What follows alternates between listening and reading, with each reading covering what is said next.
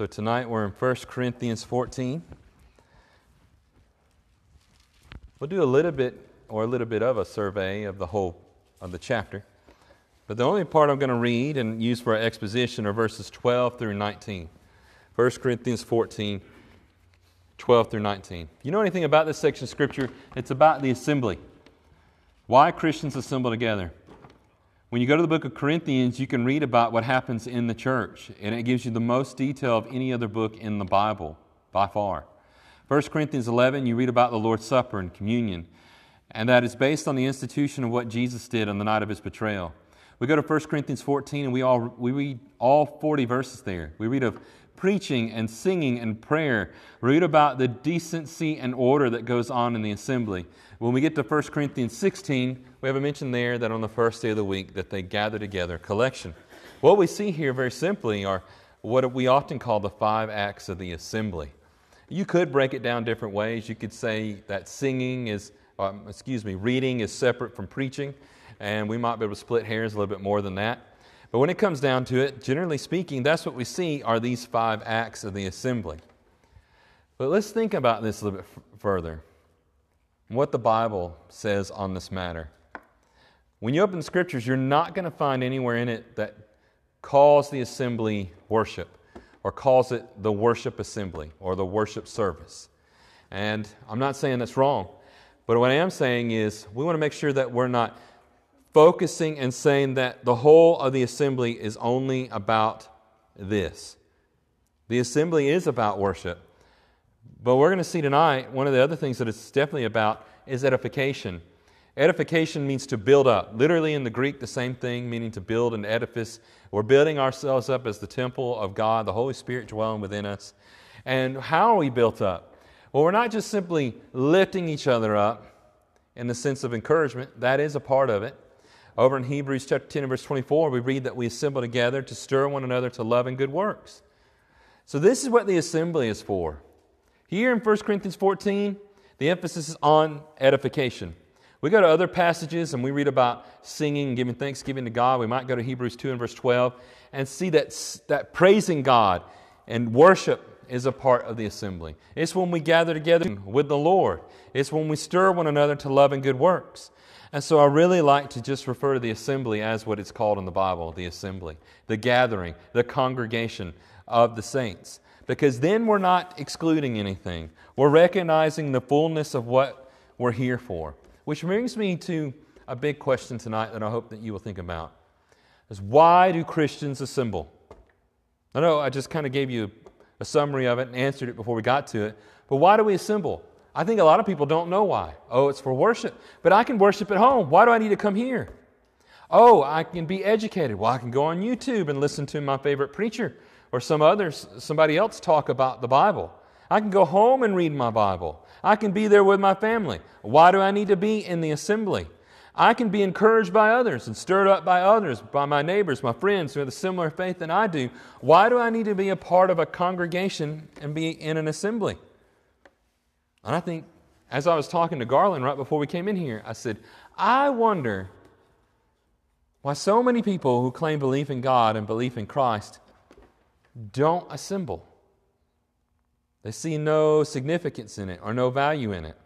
And yet we have in the Bible a command. And I think on the basic form, on a very fundamental level, we stick to that command. Do not forsake the assembly of yourselves together, as is the custom of some. Hebrews 10:25. And I can't say that you're forsaking if you were to miss once or twice. But if you're just leaving it behind, the idea of forsaking there and not being a part of the congregation, not being part of the congregation gathering together, then certainly there's a problem there. The Bible warns us in Hebrews chapter 3 about not being there to encourage one another. So when I look at that question again, why do Christians assemble? I think we see that there's a problem there. Something's not connecting. And many people in the world, and many nominal Christians, immature Christians, don't get it. I mean, we can reason our way out of it. And I've heard people say, well, I can worship out in the boat. Well, I'm fishing. I'll take the Lord's Supper out on the golf course. And I've heard all kinds of crazy things like that. But when we open the Bible, we see God wants Christians to assemble together. And it all comes back, I think, ultimately to our mission is to make disciples. You can't make disciples any other way. And I think we've also seen over the last year that teaching children at home over the internet doesn't work very well. So many of them are failing. And so you could think that way, well, I can do it that way. But what we've seen is that in person, in the presence of one another, those relationships, that bond, that community, well, we need it. We need it in school, and we need it in the church. Let's read here from 1 Corinthians 14, 12 through 19. I'm going to draw some observations here. Some things to think about that are important, especially for us who are leading in the assembly, or who will lead in the assembly, that we know what's going on here. All right, Wyatt? All right, I want my boys to listen to you. So this is what we're going to read right here, 1 Corinthians 14, 12 through 19. He says, "So with yourselves, since you are eager for the manifestations of the Spirit." You want these gifts from the Holy Spirit. He says, "Strive to excel in building up, in the edification of the church." You work on this. You strive for this. And I think about that every week as being a minister. I want to make sure that what we're doing is edifying. Our singing, our prayers, the communion needs to be all according to God's Word. It needs to be edifying, helping us. We need to strive to excel in it. What's it mean to excel? Think about that. We want to make sure that this is beyond clear, that this is profitable and needed for your own nourishment as a Christian. Look at verse 13. "Therefore, one who speaks in a tongue shall pray that he may interpret." And if you read it in context, he says there's multiple tongues in the world, meaning multiple languages. This is nothing like some kind of spiritual tongue. They have the ability to evangelize and share the gospel in different languages, but some of them are coming into church and doing it, and it's not right. He says, if you're going to do that, you better pray for interpretation. Look at verse 14. "For if I pray in a tongue, my spirit prays, but my mind is unfruitful." In other words, you're saying these things, but you're not really thinking about them, and you claim that it's prayer, and the words are only just going to God, and nobody can understand it. Keep reading. Look at verse 15. "What am I to do? I will pray with my spirit, and I will pray with my mind also." Yes, my heart needs to be a part of it, and my mind when I worship, when I pray. "I will sing praise with my spirit, and I will sing with my mind also." Both the spirit and the mind are to be a part of worship. How is the mind to be engaged in our assembly, in our worship, in our praise, in the edification, in teaching, and all these things? It comes back to words. Words that are understandable. Look at verse 16. "Otherwise, if you give thanks with your spirit, how can anyone in the position of an outsider say amen to your thanksgiving when he does not know what you are saying? For you may be giving thanks well enough, but the other person is not being built up. I thank God that I speak in tongues more than you all.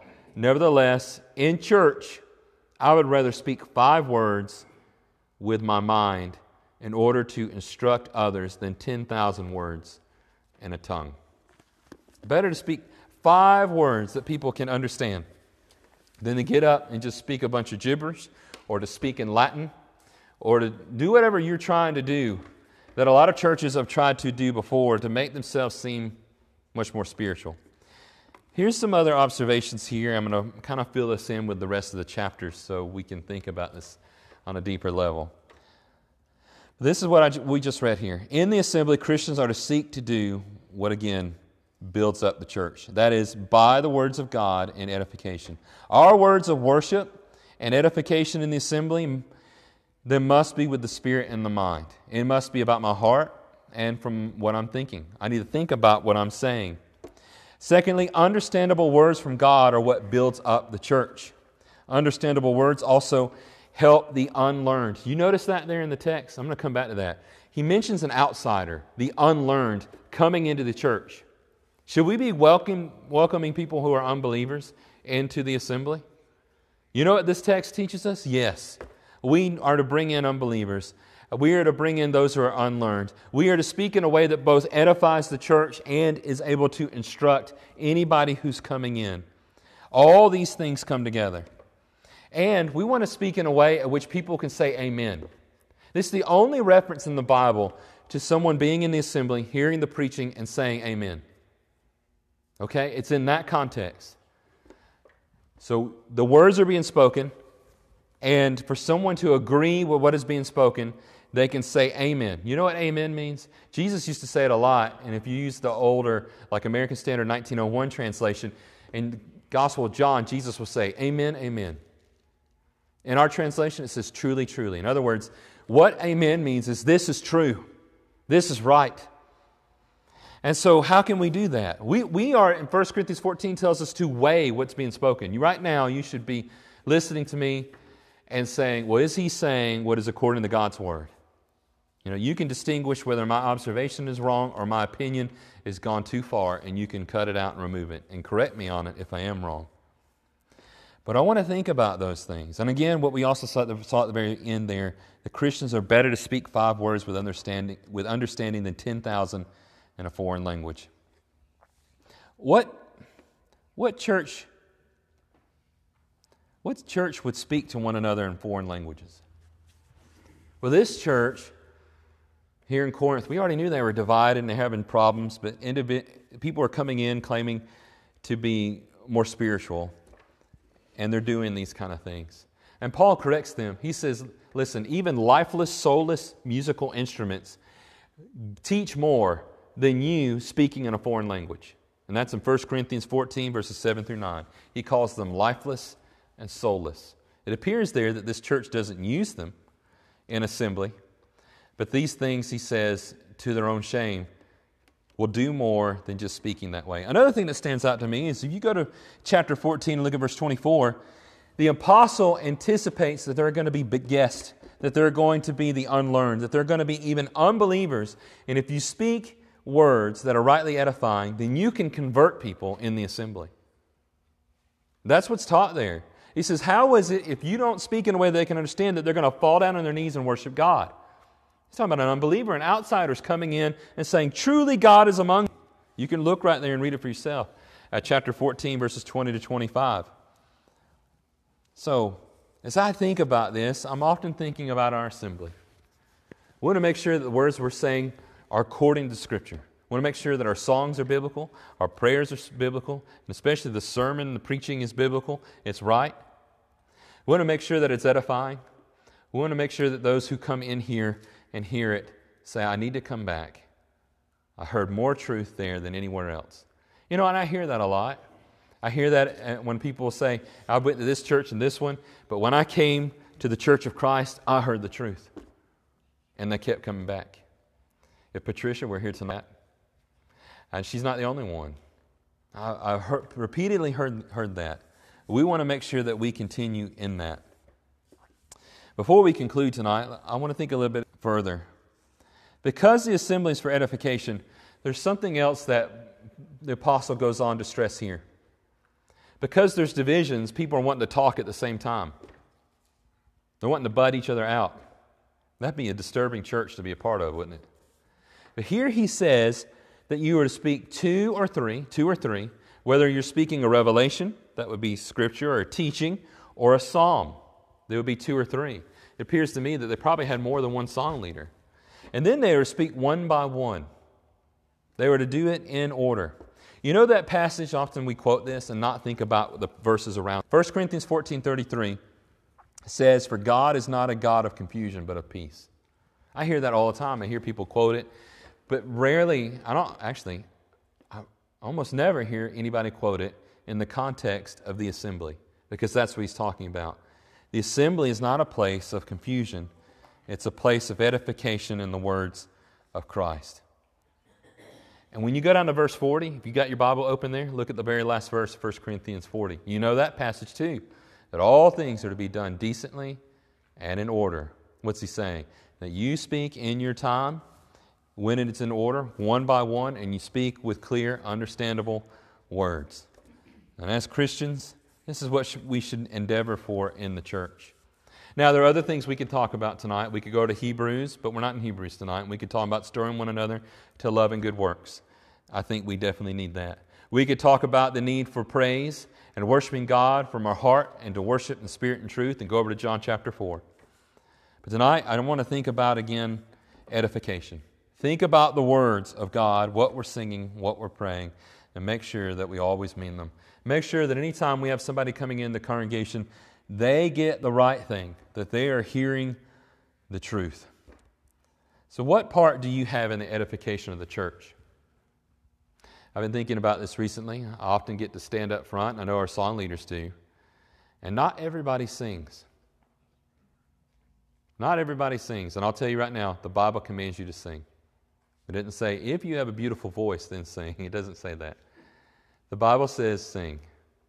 And you can sing in harmony, and you can sing low, because you know you're not the best singer. You can sing, lower your volume. Best thing to do is sing in harmony with one voice. Just sing. Just say the words. And sing the words that are, of course, that are edifying and according with God's Word. If you're leading prayer, think about the words that you're going to say. If you're going to lead singing, think about the songs that you're leading. Make sure that they're in agreement with God's Word. And if you're going to speak, speak the Word of God. And that's what the Bible tells us to do. Let's do what God wants us to do. I hope these things are helpful to you, edifying, to think about what would the Apostle Paul encourage churches today to do. I think it would have been the same thing back then. As the Holy Spirit has speaks through the apostles, this is it. Make sure that your assemblies are edifying, that you're worshiping in spirit and truth, that you're stirring one another to love and good works. If there's anybody tonight that needs to obey the gospel, to put on Christ in baptism, you can do it. If there's anyone this evening that needs prayers, we encourage you to come now. Let's sing together.